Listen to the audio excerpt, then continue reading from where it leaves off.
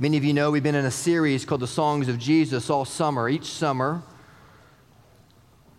we give pause to go through the Psalter. This was the songbook of Jesus. It was the songbook that he grew up singing. It was the song of all of Israel.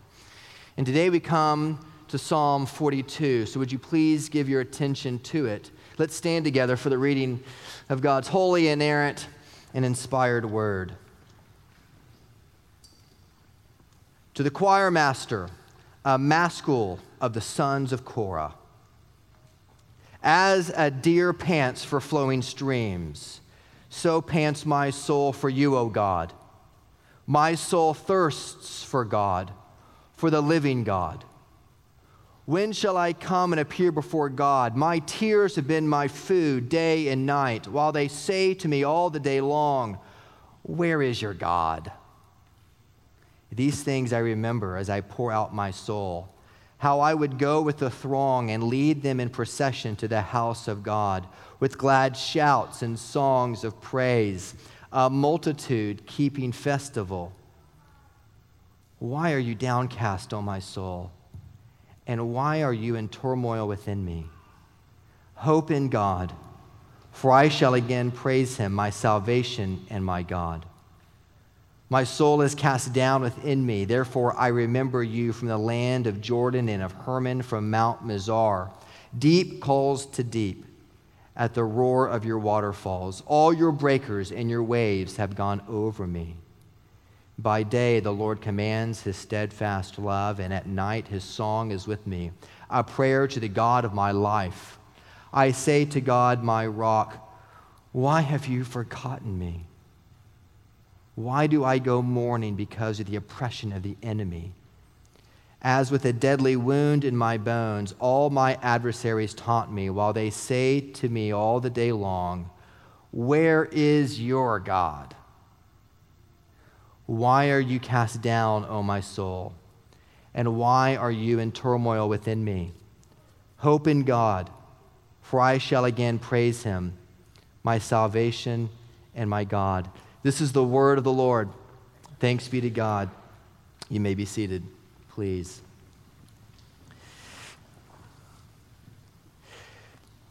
Do you want to build a snowman? Come on, let's go and play. I never see you anymore. Come out the door. It's like you've gone away. We used to be best buddies, but now we're not. I wish you would tell me why. Do you want to build a snowman? We don't have to build a snowman, but let's try. Princess Anna of Arendelle and her sister Elsa have totally taken over my house. It's been like 4 years, and they're still there. The movie Frozen recapitulated the whole idea of princesses all over again, didn't it? It is the Cinderella of the 21st century. Story of Frozen, as you know, is of Princess Anna going after her sister Elsa, Princess Elsa, and bringing her out of her shame and out of her misery. The heroine of the movie, this bubbly, happy-go-lucky, beautiful young girl, Princess Anna, has produced for America a $1.3 billion industry wrapped around one movie. Within 1 year of the movie coming out, they sold 4 million princess dresses. That is one dress roughly for every 4-year-old in North America. At least 4-year-old girl. But what we don't know about the movie Frozen is that the voice behind the most bubbly character we've seen in Disney movies for a long time, our precious Princess Anna, who our daughters love to pretend to be like. Behind her voice is an actress named Kristen Bell, who for 20 years has suffered from a mental illness that has plagued her and has plagued many of us, even in this room. It's called depression. Many of you suffer from depression, or many of you know someone who suffers from depression. And the rates of depression are on the rise today, and there's a lot of reasons perhaps for this being the case. For example, we are incredibly transient. We move around a lot. not only do we move because of our jobs into new communities, it makes it hard to start over, to make new friends, but they're changing things at work so much, aren't they? New managers, new structures, new ways to do things. We're perpetually having disruptions in our lives. Or social media. We all know that we're just getting barraged with social media, constantly trying to update our profiles, making sure that we look good to the world, hiding our shame and our depression so that nobody sees it. They just see the pictures we want them to see. Or consumer choices. Sociologists tell us in one book called The Noonday Demon, it is an atlas on depression. It's a very interesting book by a guy named Andrew Solomon. He says that in 1957, when you go to the grocery store, any typical supermarket, in the produce aisle, you had about 60 choices total. But in the 21st century, you have on average 300. And some of our stores are pushing 1,000. So for you, this may not be a very big deal, but when Lauren tells me to go get a carrot at the store, it stresses me out. Organic? Washed? Peeled? Baby? Yellow? Orange? Sometimes people experience depression for none of the above reasons. They don't know why they've experienced it. And this seems to be the case with the sons of Korah. The sons of Korah were the great-grandsons of Levi. They were the sons of a man who rebelled against Moses and against Aaron in Numbers 16. And they were the ones who were spared, even though Korah himself died because of the rebellion. They were the ones who kept the temple gates. They were the hosts of worship. They welcomed people there. They led people in procession of the songs. They were the ones who brought the songs into your house. They were the ones who we always heard their voices singing loud. They were the ones who led us into worship. And yet, twice in this psalm, you hear the refrain, "Why are you downcast, O my soul?" So this morning, I want to talk to us very frankly. I want to give you 3 things we learned in this text about depression. Then I want to share 3 things with you who are depressed, clinically depressed, and you feel the shame of that. And I want to start a conversation in this church that helps to lift that shame, helps you feel like you can dance in the light again, and helps us understand how we need to care for those who are depressed, who do not know why. All right? 3 things to the church, and then 3 things to those who are depressed. First thing to the church, number 1, depression is not a sin.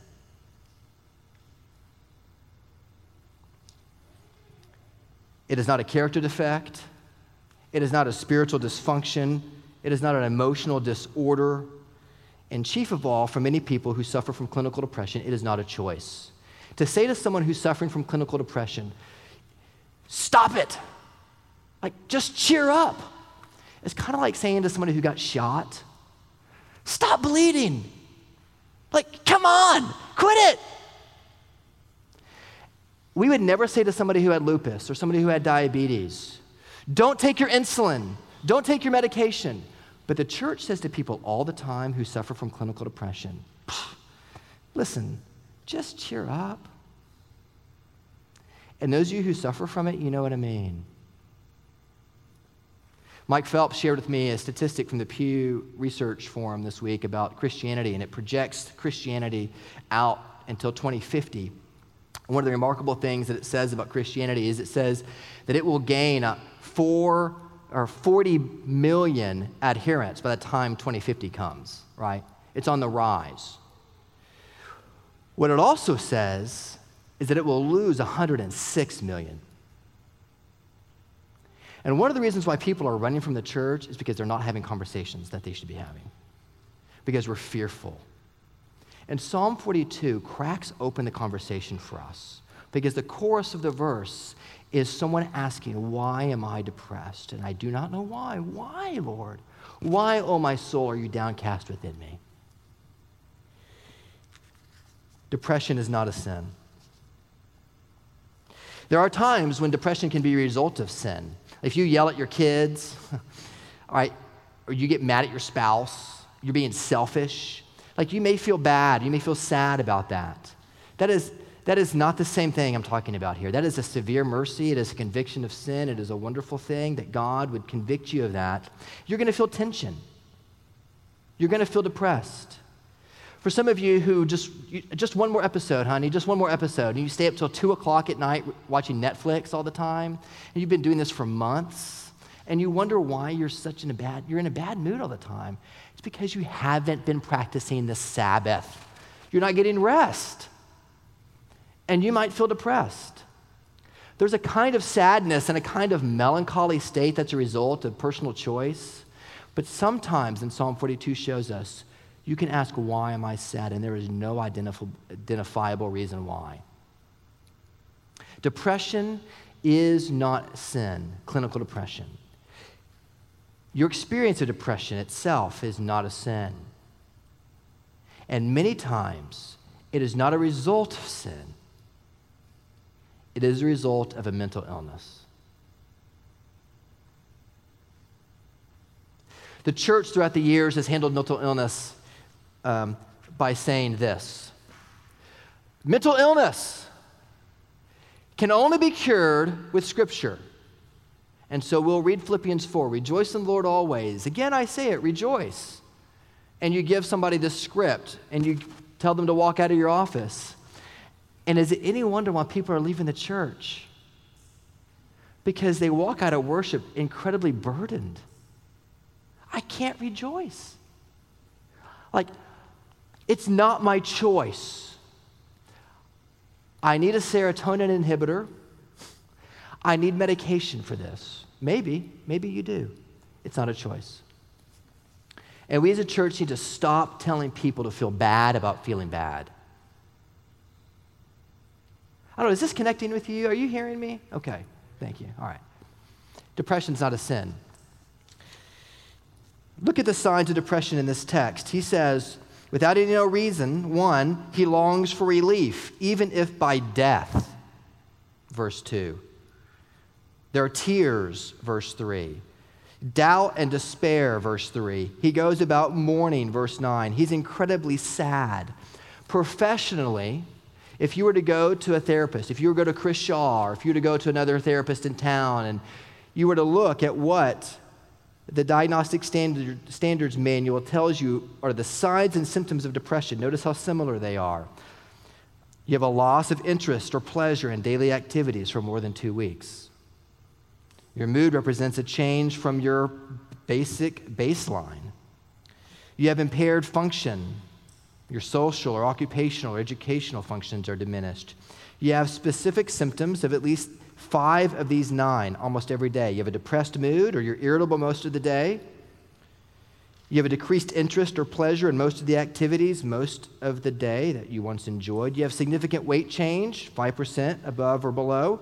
You have a change of appetite. You have insomnia. You do not sleep. Or you have hypersomnia. You sleep too much.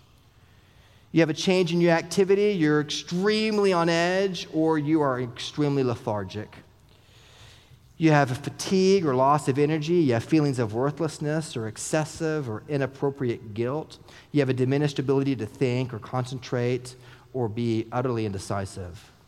You have thoughts of death, of suicide, or you have a suicide plan. The Bible, friends, is incredibly realistic about the presence of depression. Abraham arguably was depressed in Genesis 15. Jonah 4, he knew depression. Job, Elijah knew depression in 1 Kings chapter 9. King Saul knew it in 1 Samuel 16. Jeremiah knew about depression. He wrote an entire book called Sadness. Your Bible calls it Lamentations. David knows depression. I am troubled. I am bowed down greatly. I go on mourning all the day long. I groan because of the turmoil of my heart. Psalm 38. Isn't it interesting that of all the ways Isaiah could have described our Savior, they described Jesus as a man of sorrows, acquainted with griefs. Now my heart is troubled. What shall I say? Jesus says in John 12. Jesus said in the garden, my soul was deeply troubled to the point of death. Mark 14:33. Jesus never sinned, and yet he knows your pain. And Jesus knows the experience of depression. And yet he was without sin. The first thing you need to know is depression is not a sin. Can we say that out loud together, please? Depression is not a sin. Secondly, depression is complex. The church through the years has tried to make things as simple as possible. And one of the ways that they have tried to do that is taking very complex things and making them overly simplistic. And one tendency we've had, especially in the evangelical church in the last 150 years, is we have fallen back into a trap called Platonic dualism, which teaches this very heretical yet pervasive truth, that spiritual issues require spiritual remedies, physical issues require physical remedies, and never shall the two meet. The Greeks used to believe that melancholy and depression was caused by black bile. That's what melancholy literally means, black bile. And they were the ones who said that the spiritual realm up here is real, and the physical realm down here is just temporary. And if you can get yourself into the spiritual realm, then you'll have life, and you'll be joyful, and you'll have the life and experience and satisfaction you've always wanted. And the church has taken that same concept and said, listen, if you just pray about it, if you just sing, if you just keep coming to church, like, you will be cured. And let me say something very carefully. We believe in the power of healing here. We have prayed for people in our church who have been healed. We will anoint you with oil and we will pray for healing. We want to do that. Many of you came to the session meeting several weeks ago, and we prayed for you. We anointed you with oil, and we prayed for healing. And we trust God's word in James 5, and we will do that because we believe that God can heal you through prayer. We also believe he can heal you through men and women who have been to medical school. And we want you to avail yourselves through the means of common grace of wonderfully gifted doctors and physicians and psychiatrists and psychologists, because sometimes, what you need is medical care. And if you come to my office, I only have a couple of things I can say to you.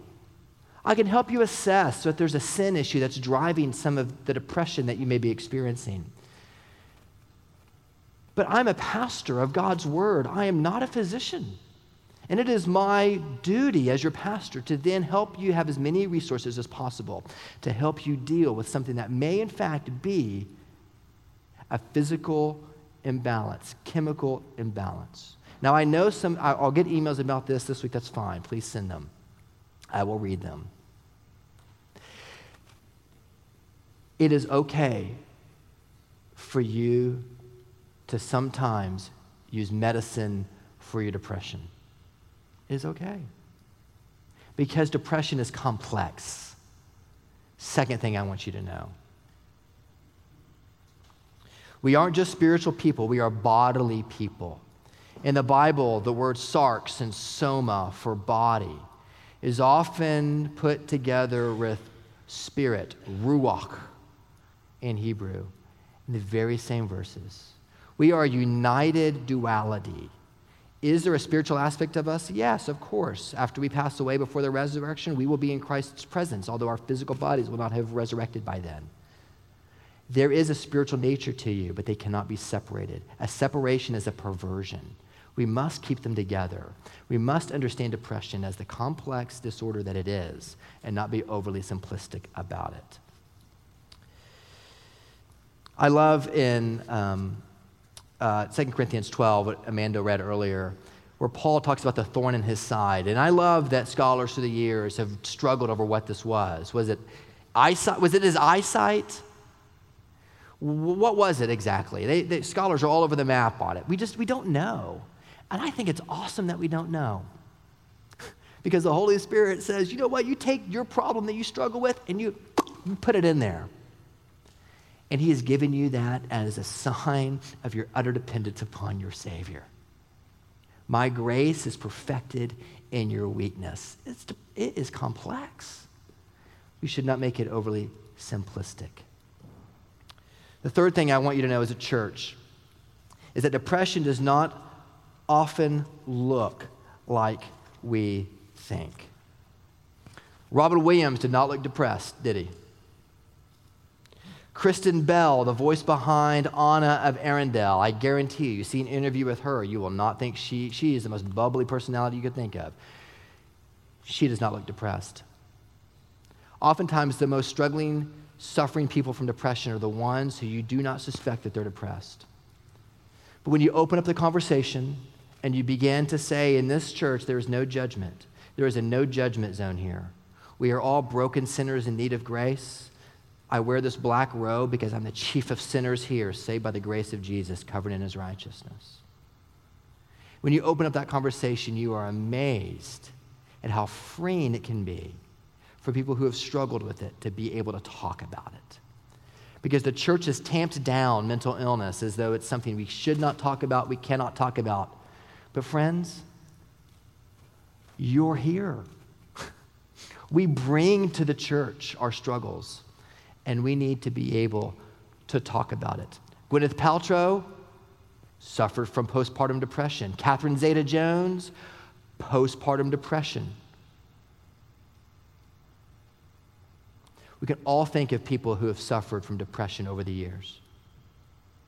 And some of us even in this room. How comfortable are you, Trinity, with people talking to you about very difficult things over which they feel lots of shame? How comfortable are you, Mr. or Mrs. Pharisee, of being able to receive them with a warm embrace and say, oh, you are welcome here? There's a great verse at the very end of 1 Samuel when David's men are on the run and Ahimelech comes to David and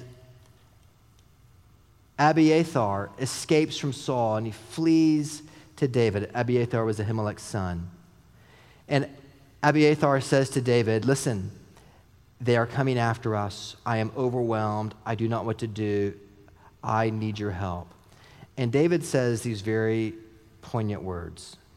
He says, stay with me. Do not be afraid. For he who seeks my life seeks your life. And with me you shall be in safekeeping. He who seeks your life seeks my life. Stay with me. And with me you'll be in safekeeping. If you struggle from mental illness, I just want to say to you, listen, he who seeks your life seeks my life. Stay with us. With us, you're in safekeeping.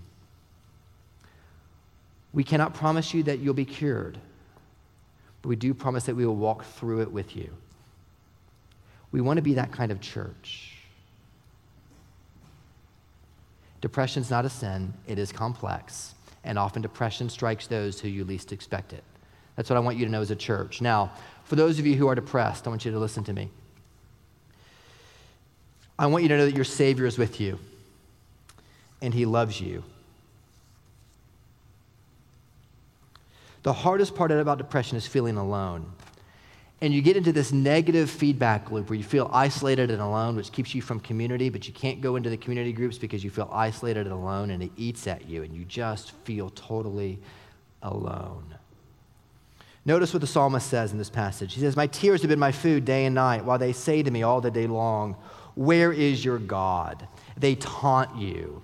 Remember when Jesus was at the cross and they said, hey, Jesus, where is your God now?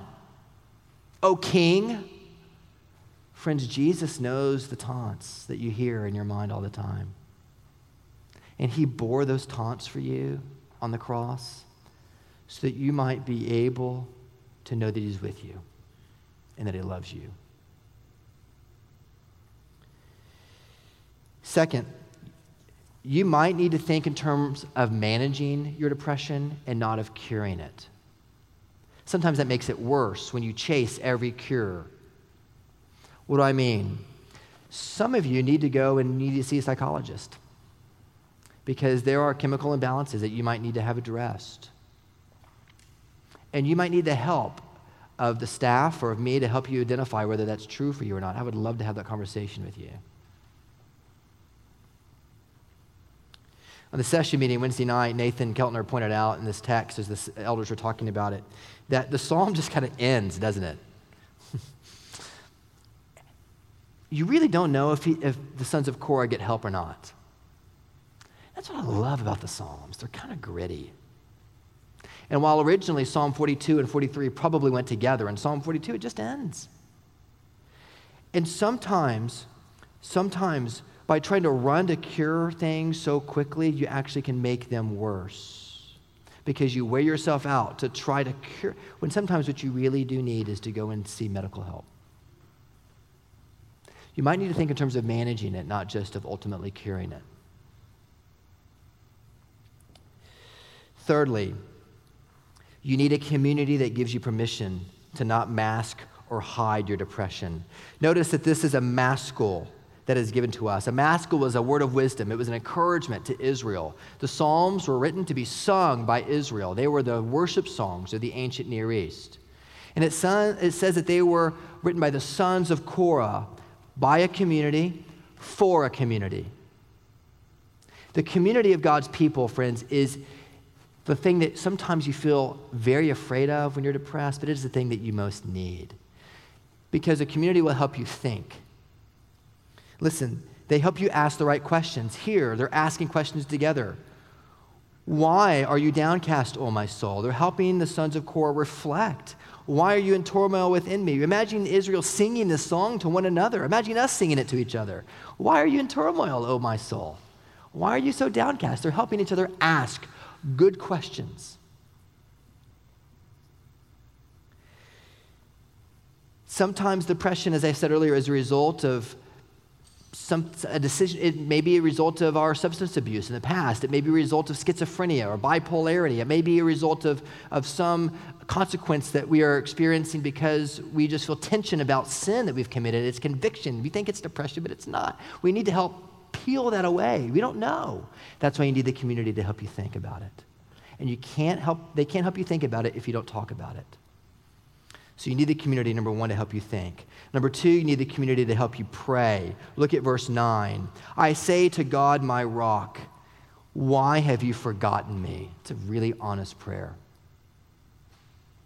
The community helps you pray. Why have you forgotten me, God? Third, the community helps you see. The sons of Korah reflected upon their time when they led the throng into procession, when they led God's people into worship. They thought about the time when they sat at Mount Hermon and they saw the cascading waterfalls and the beauty of the Lord. The community helps you see things that you might have a hard time seeing, and they help you be okay with the feelings that you have of grief, that you can't experience those things again. One woman I know whose father recently passed away suffered from prolonged depression. She was not one to be subject to it.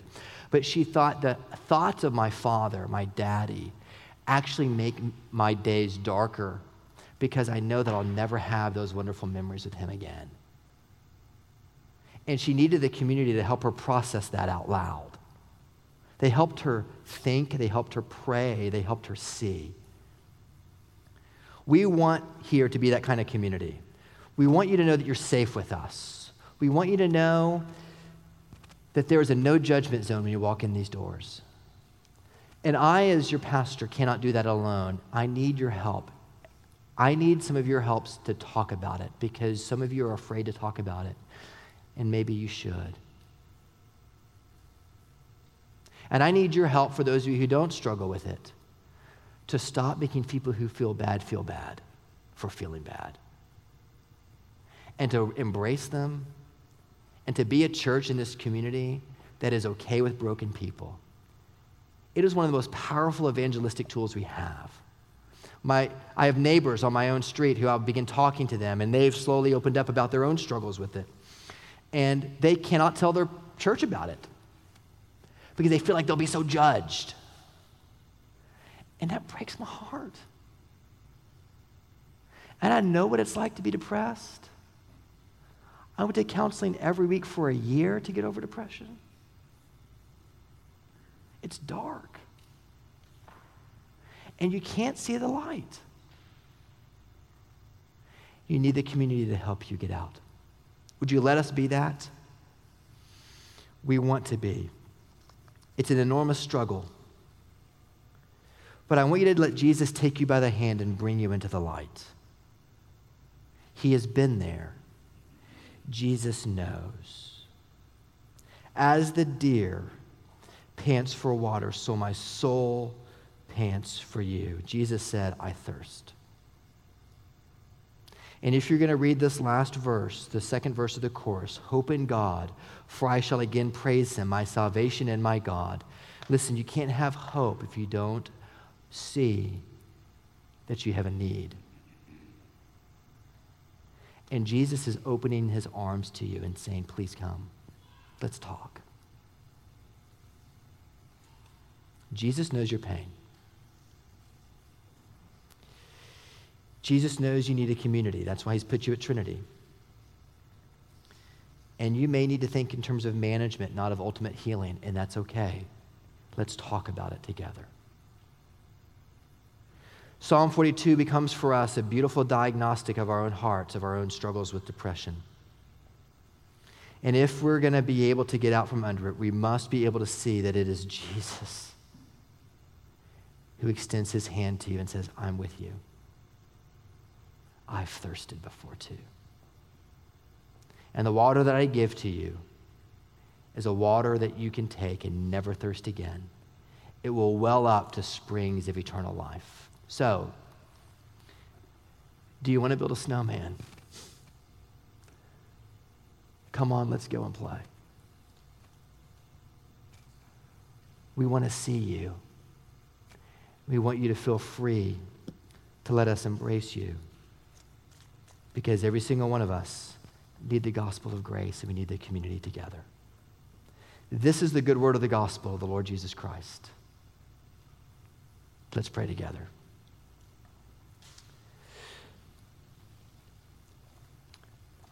Father, I pray that you will help those of us who have suffered from mental illness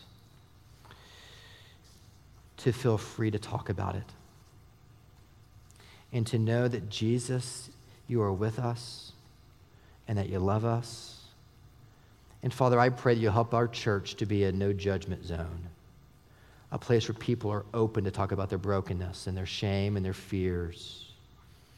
I pray, Father, that you will help us to be that kind of church for your glory's sake, where our confidence is in the finished work of Jesus, who, though we look now through a glass darkly, we know that you're coming to make all things new.